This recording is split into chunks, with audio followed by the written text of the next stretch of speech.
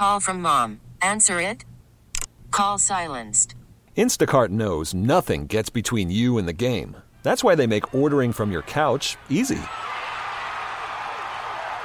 Stock up today and get all your groceries for the week delivered in as fast as 30 minutes without missing a minute of the game. You have 47 new voicemails. Download the app to get free delivery on your first 3 orders while supplies last. Minimum $10 per order. Additional terms apply. KMOX is at your service. Welcome to the St. Louis Composting Garden Hotline. Now, here's your host, Mike Miller on KMOX. Thank you, Mr. Kelly. It's always a pleasure to follow you on the air. And folks, welcome to the second hour of the Garden Hotline. I'll be giving the tip of the trowel shortly, but right now you can call 314-436-7900 or 1-800-925-1120, especially if you have pin oak questions. Today's a pin oak day. No, it can be anything. Concerns, comments, or whatever. And thanks for having me on your show. You can give that call, and we can talk about plant selection. Soon the pansies are going to be showing up in the garden centers.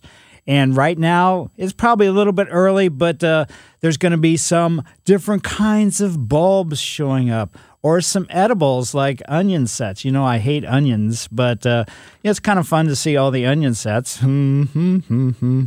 just so I don't have to eat them. But anyway, ground covers, your house plants, how your ground cover's doing.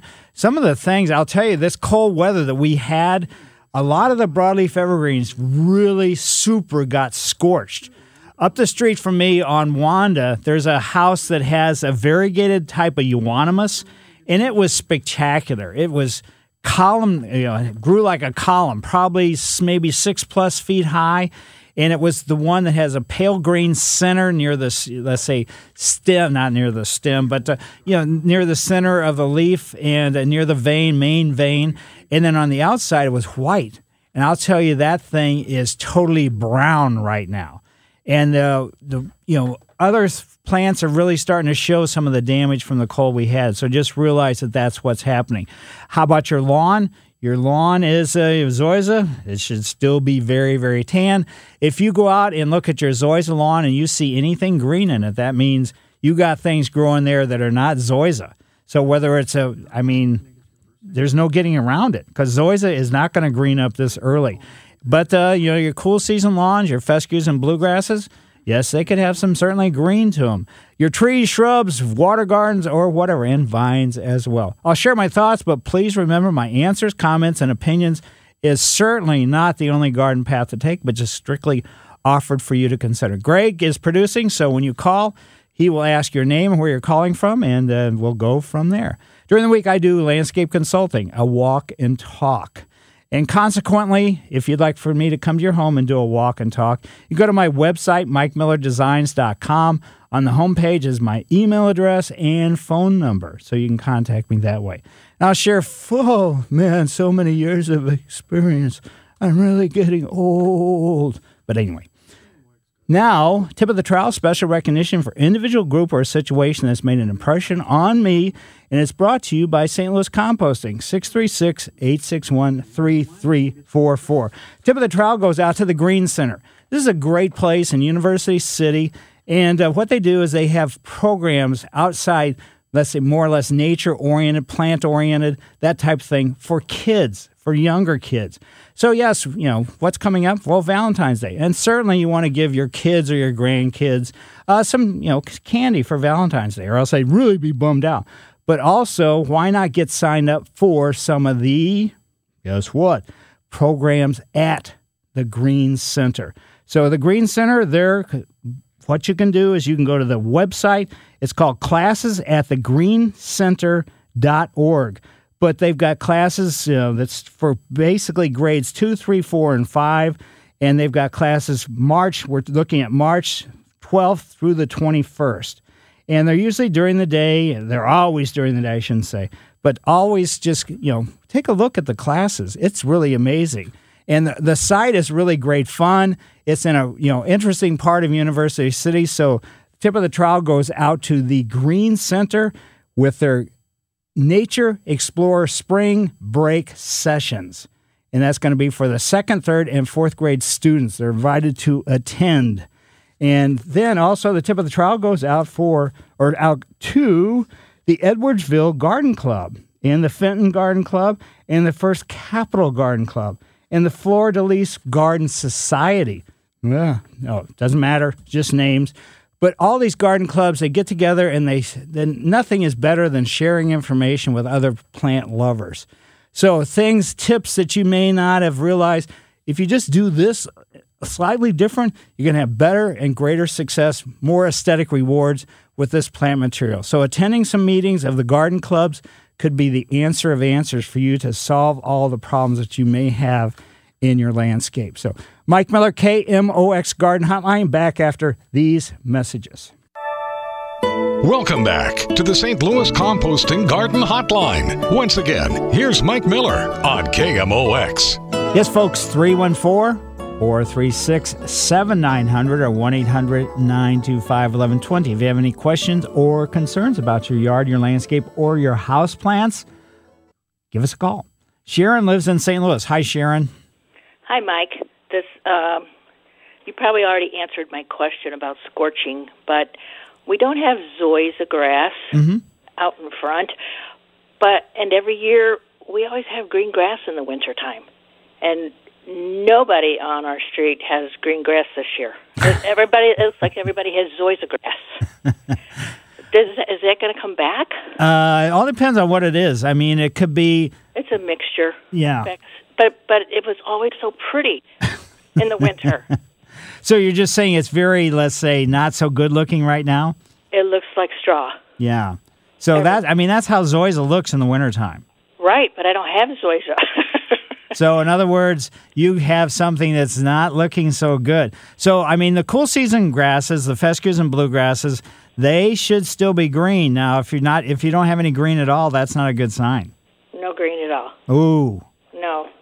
So did it all die from the ice or the freeze? Or it probably was drought related more so than anything, because last year was a very strange year. Early in the year, we had tons and tons and tons of rain, so that probably weakened the root system.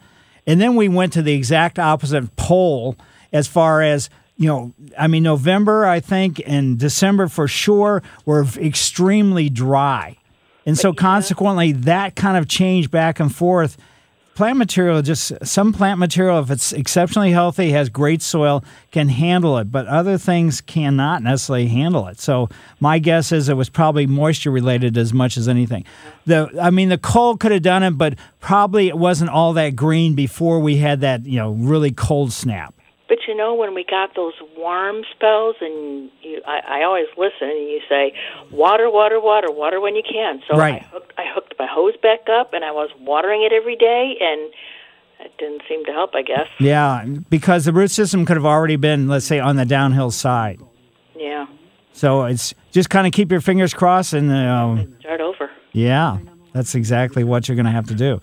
Probably what I would do first, though, is I'd have a lawn service come out or a landscape service and do core aeration and put some compost down before you put any seed down or anything else. Okay. Try to help your soil first. I keep emphasizing soil testing and then also feeding your soil with compost.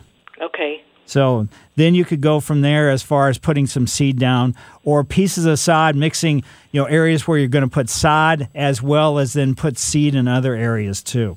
Okay. All right. It's going to be a long, involved process. Yeah. All right. Yeah, Thank unfortunately. you. Certainly. Sorry, Sharon. But yeah, it's unfortunate. We are in that transition zone where, the warm, let's say the plants that love the south and the heat and everything else, we are at the very northern edge that they can grow. And then the same with the the ones that are really more cold oriented, we're at the very southern edge of that. And with the way our crazy weather is it makes it very difficult for the plants. Let's go now to South County. And E, how are you today? I'm doing fine. Thank you for your show. I appreciate it, and I enjoy it very much. I'm calling. I heard a lady earlier talk about ground hornets. Right. And this is not plant related, but I had them. We had multiple holes. I called a pest control because I thought I had a critter, and he said the hole was too small. I did get rid of them. They said they go in at night. So Right. you won't see them at night. Filling the hole, if you can get a mothball down the hole, throw that in, and then putting dirt, soil, on top of the hole each night. And eventually they either went out another hole or they deceased in there, one or the other. But they moved out quickly, actually. So good luck to the person who has them. Right. Because, I mean, that's why I kept telling her, find as many of these holes as you possibly can. And, I mean, it's a nightmare. It's a disaster for sure. It is, and it was right near our front door, which made it bad when you go in and out the door. Right. So, yeah, I'll tell a quick story, ground hornet related. As a kid, we were always in the woods and, in Ellisville and everything else causing havoc. But we yanked this big roll of, fencing out of some area where there's a bunch of trees. There was a ground hornet nest in there. I had got them tangled in my hair. By the time I got home, I looked like some kind of alien. My mother freaked out. Well, they're no fun. No. You want them for you. Yeah, they hurt. Well, thanks, E, and greatly appreciate your insight. Now let's go from South County to Lake St. Louis and into John's yard. Hi, John. Good morning. How are you, sir? Very good. Good. I got two questions. They should be quick. First one involving our aloe vera plant. The second one involving Japanese beetles and a lindenwood tree. The aloe vera plant, we brought it inside as we always do, but we did transplant it last spring into a bigger pot and gave some friends some, is it fronds? Is the appropriate term? I forget. Mm-hmm. So we brought it inside, and it has just gone gangbusters. It's actually pushing itself out of the pot. And, my wife is freaked out because you can just pull the little fronds out really easy because it's just pushing itself out. When we go to split this again, do I need to put it in a smaller pot to keep it from going crazy again, or is that just the nature of the beast? Well, I mean, virtually, if you keep things in smaller pots, you're doing what the Japanese do, which is called bonsai. You're keeping, many plants can be kept in small pots. If just on let's say, a periodic basis, every couple of years, you pull them out of the pot, you shake all the potting mix off, or as much as you can off the root system, put some new potting mix back in, and just put it back in the same pot. You keep putting in many plants into a larger pot, and if you haven't oversized it, with putting it into a larger pot, because that causes most of the plants trouble by doing that, then it will have a tendency to get bigger according to the size of the pot. So, yeah, I mean, you could certainly do that, go back to a smaller size to keep it smaller. But you're just getting a natural growth with this thing. Yeah, it's just, it started off from 4, pretty brown frond to just nuts. So, okay, very good. Japanese beetles and our lindenwood tree. We have a beautiful lindenwood tree out in our back. And I've had hit or miss luck with this shaking powder that you put around the base of the tree. Right. I'm familiar with. And so I'm calling to see, is there the proper time of year to do it? And should I do a second treatment? Well, basically what you should do is the Japanese beetle spends its, let's say, childhood as a grub in the ground. We have 5 different insects/beetles that spend their life as grubs in the soil. Japanese beetle happens to be one of them. So doing grub control, that would be probably a better way to go about doing it than just worrying about right at the base of that one single tree. Because the Japanese beetles can come from all sorts of places, but controlling the grubs in your lawn is probably going to be the better way. That doesn't mean you're not going to have them, but that's going to be a better way to go after it. How do you treat the grubs? You go to your favorite garden center and get something called GrubX or Grub Killer or something along that, and it'll, basically what you want to do, you don't want to do it, put it down too early, because the grubs, when the weather gets cold, they go deeper, just like earthworms and everything else. So you want to wait till the ground starts warming up, and then at that time, you want to put the GrubX or Grub Control down then. So it's difficult to say what particular calendar date, but just kind of monitor. When you go to your garden center and talk to them about this, grub control, see what they're thinking as far as the forecast and everything else goes, as far as when you should put it down. But usually it's, sometime, let's say early, it's weather dependent again. early to mid-April through early to mid-May. It might be a little bit late, in the May. It might be a little bit early in the April, but that's the time you want to get your grub controls down. So the powder I've been using doesn't work on the grubs. Yeah, it probably doesn't. It may, I don't know specifically what the product is, but this is specifically going after the grubs. Now, it doesn't affect moles and all that other stuff. That whole mole grub thing is just a bunch of bogus stuff. But consequently, what you're doing is you're getting rid of the grubs. Now, you're going to kill other grubs because there's grubs that eat bluegrass root systems, bluegrass lawn. There's other grubs that are not, that don't do damage to the lawn. And then there's the grub that's the Japanese beetle grub, which goes up and eats the leaves on trees and other things.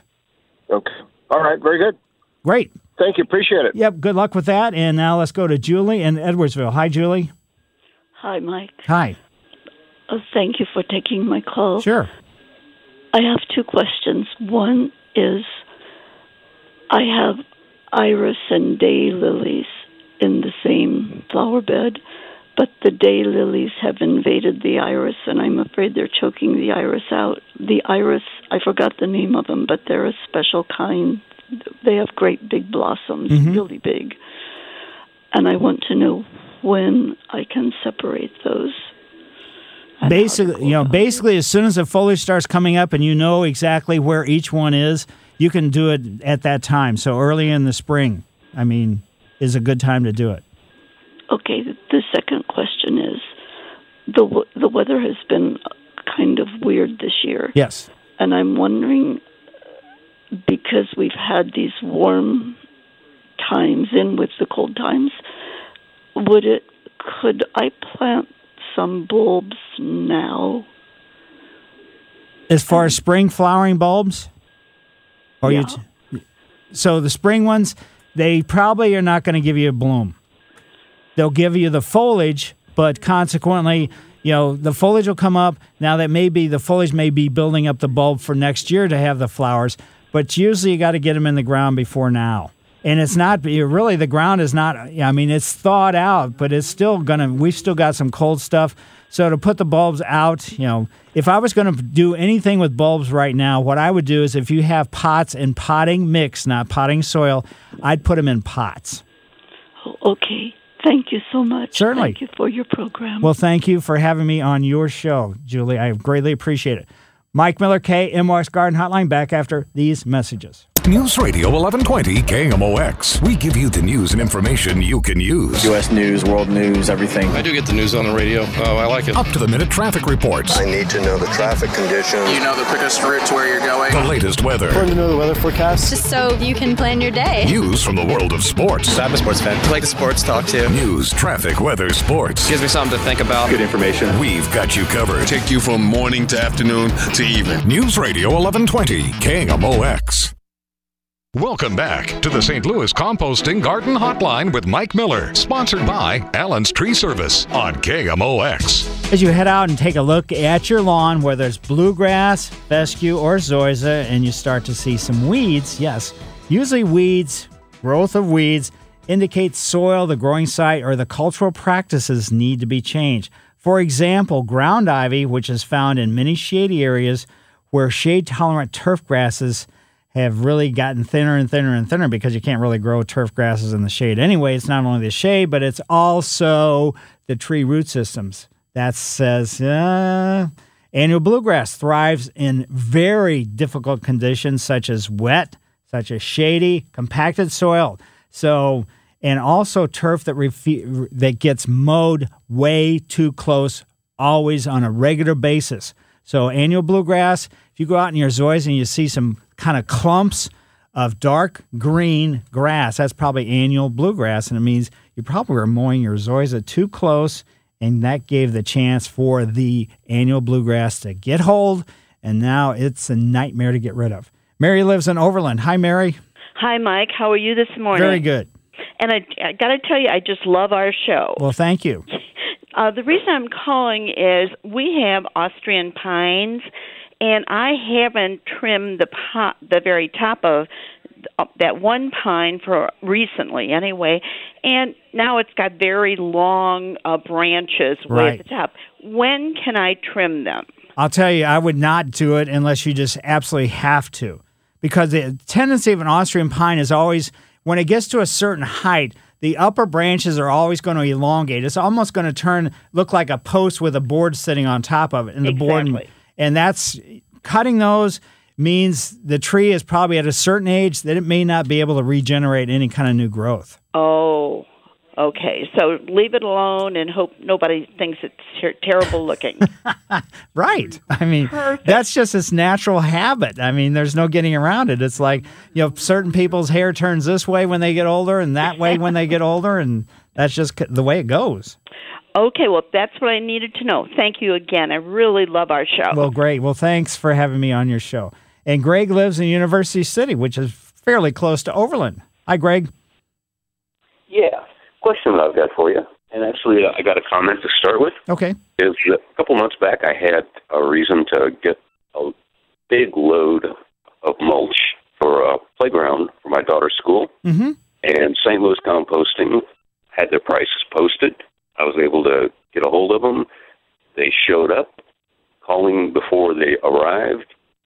Big tandem axle dump truck came up this narrow little drive into the parking lot, pirouetted around, dumped his load, and was gone in 5 minutes. And I was just really, really pleased with how quick and how easy it was.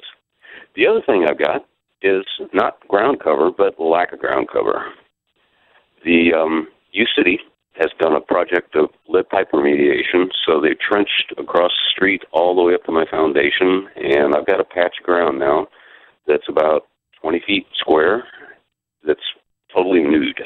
What can I do with this now so I can beat out the coming rains in the spring? Well, basically what I would do is I would just, I'm assuming it's just been, let's say, backfilled recently. Or how long ago was it backfilled? It was probably about 2 months. Okay. Total. I would probably not do anything yet. I wouldn't rush out to do anything. I'd wait and let it settle more and more and more. As soon as it settles, so in other words, it's going to be sinking because of the air pockets from digging this trench are going to finally implode or collapse. Then once you've decided, maybe sometime in May or, April, whatever, after the rains, after it's, sort of settled, I would go ahead and get probably a compost topsoil mix, and I'd put it in and then mix it in with this area where this, that you're talking about. And then just raise the area of the soil about an inch higher than the surrounding ground. And that way, that will allow for some more settling. But I wouldn't rush out and do anything right now, because if you do that, there still may be some settling, and you may have just wasted your money, time, and energy. Mm-hmm. And I guess the second question would be then, what kind of grass would I want to put there? It's on the north side of the building, so it doesn't see more than an hour or two of sunlight. Yeah, if you put lawn in there, just realize that you're going to have to replenish the lawn with new seed on a regular basis, because that area with that much shade, your lawn is just not going to be all that successful. So you can get a shady spot mix, use that, but just, have some around on a regular basis and just go out there, every May and every September and throw some new seed out. Okay.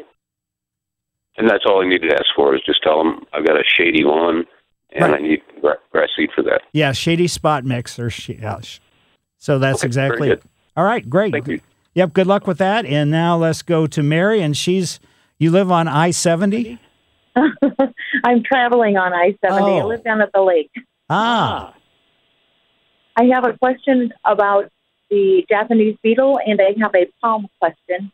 My Japanese beetle question is last year we were inundated with them, swarms of them. And in the study I was doing on Google, they said to get the trap, you can make your own trap. And then I read later that the traps put out a pheromone which actually attracts more beetles, which I have to say actually did happen. So I heard you speak to someone earlier and you mentioned Brubeck. I was researching and they said nematodes. Is there a better one to use, the Brubeck or nematodes?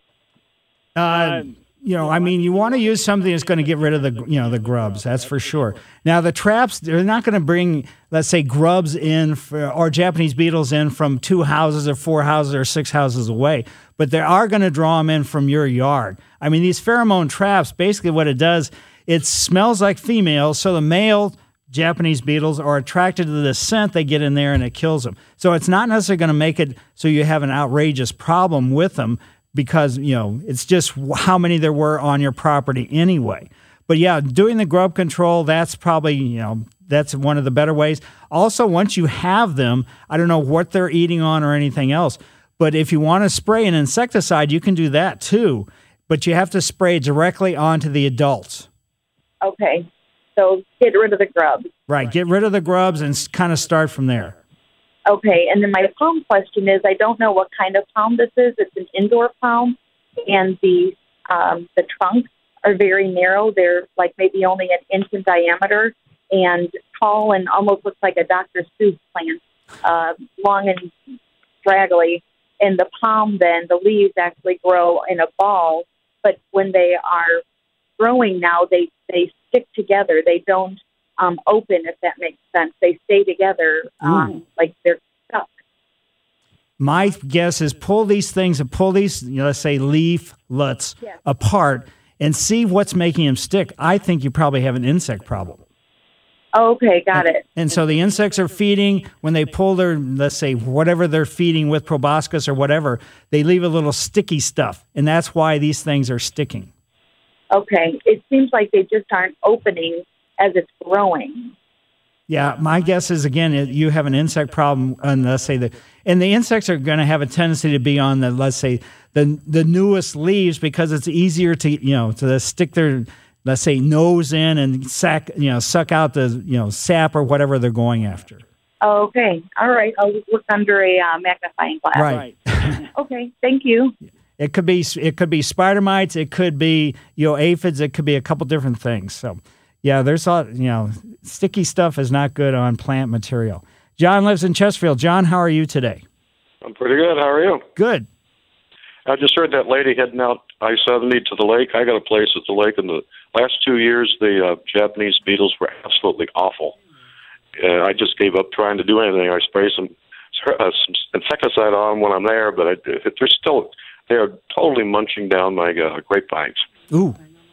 Anyway, the question I called about was crabgrass preventer. And I went on Missouri Botanical Garden website, and they list like 5 different chemicals to use, and I can't figure out from their descriptions which one is better, or is it just by price or what? Do you have any suggestions? Yeah, there is no better. With most of the chemicals, there's going to be multiple insecticides, multiple herbicides, multiple this. I like to rotate the products. So that the reason why they're listing all 5 is because they've all proven to be effective. Individual yards, individual situations could have an impact on it, but I would say just try one, and then maybe next year, if it's going to take a couple years to get rid of the crabgrass problem. There's no getting around it. So then, consequently, the following year, just use a different one. Oh, okay. And then I got to wait like 8 weeks after I put that down to do the grass seed. I was thinking about throwing out some annual rye at first, just to get something to hold the ground, and then come back later with the better seed. Does that make sense? Well, you can, but you're just kind of wasting your money and time. The annual rye is not going to do all that much for you. It looks rough. Let's put it that way.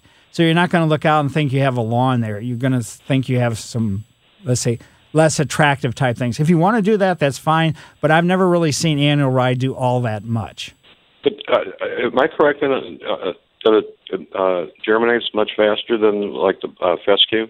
It does, but if you just wait, until the ground warms up a little bit, then it's going to the time. It's going to come up a little quicker, but it's not going to make that much difference for the long term. So I would say just spend your money on the good quality stuff, unless you just want to go ahead and try this, and go ahead and do this. But it's not going to be all that rewarding, I don't think, from the, let's say, an aesthetic value point. Because I can't water the grass for continuously long enough. I was thinking if I put the cheap stuff out, if it makes it, it does. If it doesn't, it doesn't. But I got some pills there that I want the ground to be held by something. Right. So, yeah, I would say go ahead and try it and see what happens. You can call back and, let me know. But it's not going to, let's say, pop up and, the root system is not going to be able to anchor a whole lot of stuff real quickly. So, yeah, it does germinate quickly, but, the ability to control erosion is going to be somewhat limited. There's no getting around it. Try some erosion netting and see what you think about that. See if that can help you. Okay. All right. Well, thank you. Yep. Thanks, John. And Mike Miller, KMOX Garden Hotline, back after these messages. This is the St. Louis Composting Garden Hotline with your host, Mike Miller on KMOX. Yes, folks, at 10 o'clock, Investing Sense with Andy Smith and Bob Richards. 11 o'clock, the Helotech Foundation Repair Home Improvement Show with Scott Mosby. 1 o'clock, the Rick Edelman Show. 3 o'clock, the Business of Family Business. 4 o'clock, Health Matters by SSM Health with Fred Bottomore. And 5 o'clock, the KMOX Auto Show with Greg Damon. 7 o'clock, KMOX Profiles with Debbie Monterey and Ryan Recker. Wow, lots of stuff going on today. No hockey? I'm a little suspicious. We had a lot of calls about Japanese beetles. Here are some of the plants that are more prone to Japanese beetle attacks than anything else. And the ones that, there's several, but mainly what they're listing is the roses, grapes, linden trees, sassafras, Norway maple, Japanese maple, purple leaf plum, among others. Plants that don't get attacked as much by the, let's say, Japanese beetles would be lilacs and a lot of the oaks, mostly oaks. And let's see, what else? Mulberry, you don't want that in your yard. Sweet gums, no, you don't want that in your yard. But anyway, those are some of the trees that are not necessarily going to be attacked by the Japanese beetle. One is dogwoods. They're not going to be attacked as much. So even though some of the maples are going to be attacked, there's other maples that are not. That's kind of amazing. And there's certain varieties of crabapple get just devastated by the Japanese beetle, and then consequently, there's other varieties that don't. How do they know the difference? Anyway, it doesn't matter. Let's go to the phones. Gordon lives in Carlisle. Hi, Gordon. How are you today? Very good. You had a call a short time ago about ground hornets or wasps. Some people call them yellow jackets. Yes. Living in a hole in the ground. Right. Well, I went to garden centers and tried all their insecticides, and nothing worked. And then I got a brilliant idea. I'm kind of a history buff, and I remember in the First World War that they used to spray chlorine gas during the war. So I thought, well, why don't I get some bleach and pour it down the hole? And so I went out at night because the bugs, the wasps are in the hole at night. Right. And I poured half a gallon of bleach down that hole, gone forever. Wow. And I discovered that if you have rabbit holes, pour it down the rabbit hole. Gone forever. They get gassed, and that's the end of them. Well, that's great. Good advice. Well, and it's harmless. Right. Absolutely. It's just the same bleach you wash your clothes with. Right. Now, sometimes, bleach on plant material and stuff like that can damage the root system, so just realize that, too. Well, I'm talking about pouring it down a little hole. Right, true. Right. So, but if you don't want to get stung, wait till it's nighttime, pour some bleach down the hole, and your yellow jackets and ground hornets will not trouble you again. All right, sounds great. Thanks, Gordon. Greatly appreciate it. And now let's go to University City, and that's where Kathy lives. Hi, Kathy. Hi, Mike. How are you today? Very good. Well, thanks for taking my call. The reason I called today was I have a small garden facility in St. Louis County, and a gentleman called me. He wanted some information on planting perennial ivy right now. So I thought about it, and I told him that I don't usually recommend people planting things in January because of the ground temperature. Right. However, the weather has been up and down. And I thought, well, maybe I need to get an expert opinion on that, but I'm thinking that he probably shouldn't plant perennial ivy right now. I completely agree with you, and also it's not going to be available at the garden centers. So there's no place he can get it. Well, according to him, some company came out, a landscaping. I don't know where he got this, so I didn't ask him about that. Came out and actually already planted it. So I didn't. I just was only commandeered to answer the question that he, give him the information. So right. So basically, you're exactly right. We could have some severe cold. This ground ivy or evergreen ivy or deciduous ivy, it doesn't matter what type, it's not going to have an established root system, and it could really get damaged by some more cold. I mean, it could just kill it off. So if he spent money on this, he wasted his money. Okay, I just wanted to make sure I gave him the correct information because I just was thinking about it and I thought, well, I don't think you should, but maybe I need another opinion on that. Yeah, and where this company got this ivy, I'd be a little suspicious. I don't know. I think you're correct on that. Right. However, I definitely appreciate your answer on that, so thank you so much. Well, great. And thanks, Kathy. And now let's go from University City down to Crestwood. Jim, how are you today? Hey, I'm doing great, Mike. Thanks for your show. Maybe a little early for this, but I have a question about sweet gum trees that you kind of poo-pawed recently during a commercial, which I agree 100%. I just bought a house in Crestwood. There's two huge, beautiful sweet gum trees in front. Mm-hmm. Every house, I've had a number of them that I've moved to, I've cut sweet gums down because I hate sweet gums. These are so big, they're so huge, I kind of don't want to cut them down. Here's the issue. It's not the tree that bothers me. It's not the leaves. It's the sweet gum balls. Right. I understand, I heard somewhere, that there's a product that can be sprayed up in the tree that will inhibit the growth of those things. It has to be applied, I don't know, February or something like that. Number one, does such a product is there such a product? And number two, can you recommend anybody that would apply such a product for me? Yeah, it's, first of all, the company that applies it is not going to guarantee it's going to work. The timing is crucial. So in other words, when the sweet gum produces the balls, it has to have a flower first. So in other words, sweet gum balls are really seeds.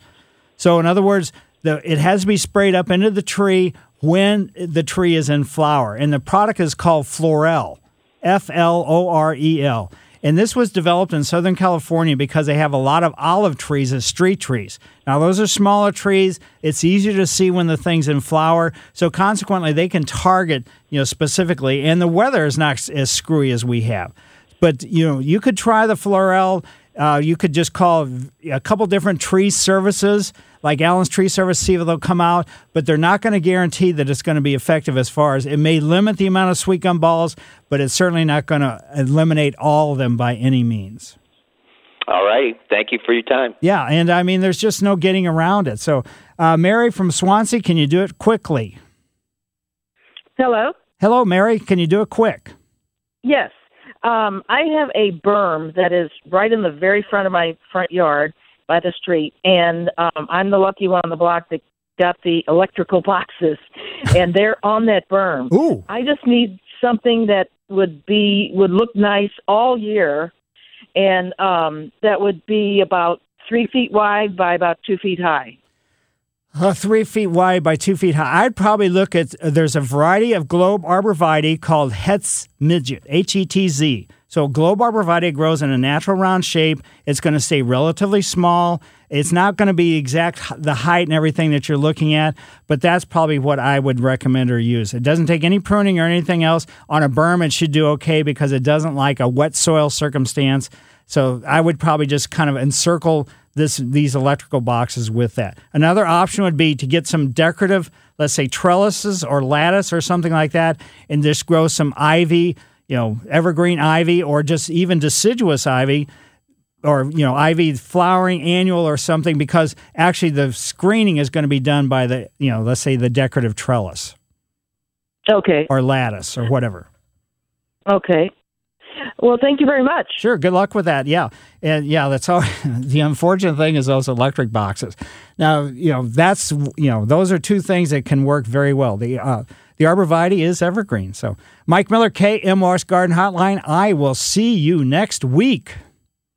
The voice of the Cardinals. News Radio 1120 KMOX. KMOX HD St. Louis. 102.5 KEZK HD3 St. Louis. This episode is brought to you by Progressive Insurance. Whether you love true crime or comedy, celebrity interviews or news, you call the shots on what's in your podcast queue. And guess what? Now you can call them on your auto insurance too with the Name Your Price tool from Progressive. It works just the way it sounds. You tell Progressive how much you want to pay for car insurance, and they'll show you coverage options that fit your budget. Get your quote today at Progressive.com to join the over 28 million drivers who trust Progressive. Progressive Casualty Insurance Company and Affiliates. Price and coverage match limited by state law.